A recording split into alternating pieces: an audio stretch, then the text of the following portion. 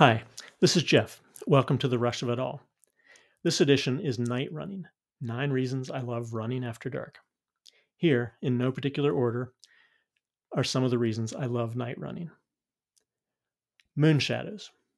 These delightful wonders aren't that rare if you're watching for them, but they're especially magical on the coldest of cold winter nights when a thick and reflective ultra-white crust buries the details of the forest floor, and a low and bright wolf moon sends out those long, deep, and distinct shadows. They're a highlight of the season, and there's no headlamp needed on a night like that. By myself. Solitude is good whenever and wherever I can find it, but it's deeper and easier at night. The later it is, the less likely I'll be disturbed by any kind of encounter with another person, and sometimes that's the point. That's particularly true during hunting season. There are good hunters, I respect them and don't want to disturb their hunt, and bad, I fear them and don't want to be anywhere near them. In either case, it's their woods too, but I still own the night, and I retreat into darkness to give them their time in the sun. But not alone. All the best animals come out at night: owls and woodcocks and whippoorwills, porcupines and possums, amphibians, even some reptiles. Just be quiet and pay attention. Magnification. Darkness magnifies adversity, both real and imagined. It heightens and intensifies the drama of an adventure and the stories that flow from it. The rain is colder and wetter, the wind is icier, the rocks are slicker, the water is deeper, and the fatigue has more power.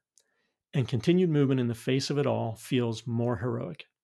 We all deserve some epic moments in our lives. The illusion of speed. When I feel the need for speed, I can at least feel like I'm fast by running trails at night.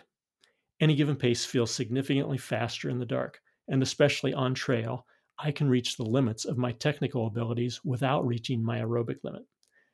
The speed may be an illusion, but it's a deeply satisfying one. It makes me a better runner. Darkness is a skill builder. The terrain is the same, but it's harder to see it. It forces concentration. It develops proprioception. And eventually, it can take you to a next level of reliable body sense. The only way to become good at running on rocks is to run on rocks. To become really good at it, practice at night. Because I'm still afraid of the dark. Sometimes, just a little bit, only when I think about it. But yes, I can turn my imagination up and let my guard down, and there it is, native and dark, slipping past my knowledge and logic, reaching an older and deeper place, revealing the possibilities of all those unknown unknowns. It's both a thrill and a weakness to fix. And this is where I need to acknowledge that for some of you, this is not a fun feature of the night, and that there can be real reasons for genuine fear. If this is your situation, I hope you can find practical solutions that allow you to safely and confidently venture out into the night. It changes my physical perspective. On a dark night, a headlamp both collapses and expands your view. It takes out the middle ground, leaving only the small cone of light in your immediate vicinity and the far distances of the moon and stars, and sometimes a town in the valley below. Or turn off the light on a starry night and dissolve all distance. Move among the stars instead of under them, like John Grady and Rawlins heading south across the high prairie towards Mexico, early in All the Pretty Horses. Quote,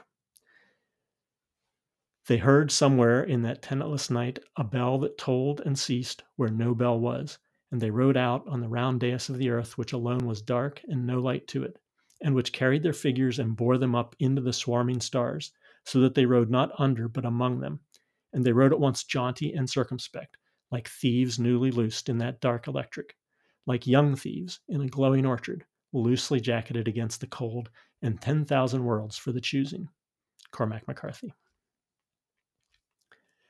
It changes my emotional and spiritual perspective. Running can be a mind cleanse at any time, but at night, that comes more easily, and it can be more profound. The smoothness and simplicity of it is more intense. It requires more focus, but that focus is easier to find. The mindfulness that I have to fight for during the day is almost effortless, especially late at night. My daylight runs always include a bit of leaning forward towards what's next. Supper, a meeting, a place to go, or a thing to do. But there's a threshold in the night beyond which those things no longer matter. Supper's long past. Anyone I might have socialized with has gone to bed. My chance at a long sleep tonight has passed.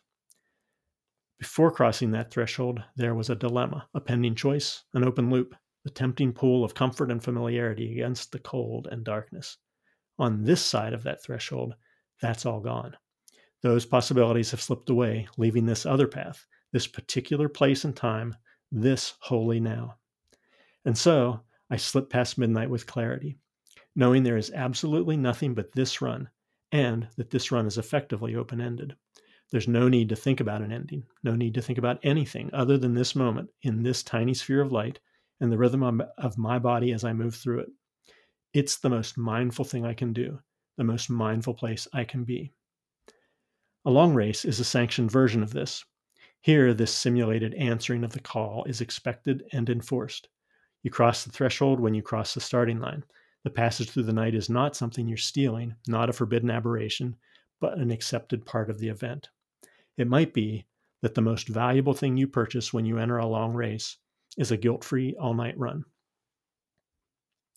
So that's 9 reasons. Certainly not all of them, but it's where I'll stop for now. And if you're a fellow night runner, I'd love to hear some of your reasons in the comment section below. And if you're interested in a little more, as I worked on this, I was curious about my night running history.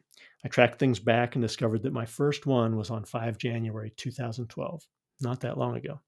And I found the journal entry I made about it the next day. You can read that on my website, and there's a link to my first nighttime trail run, rough number 6. Thanks for listening. We will talk to you again soon.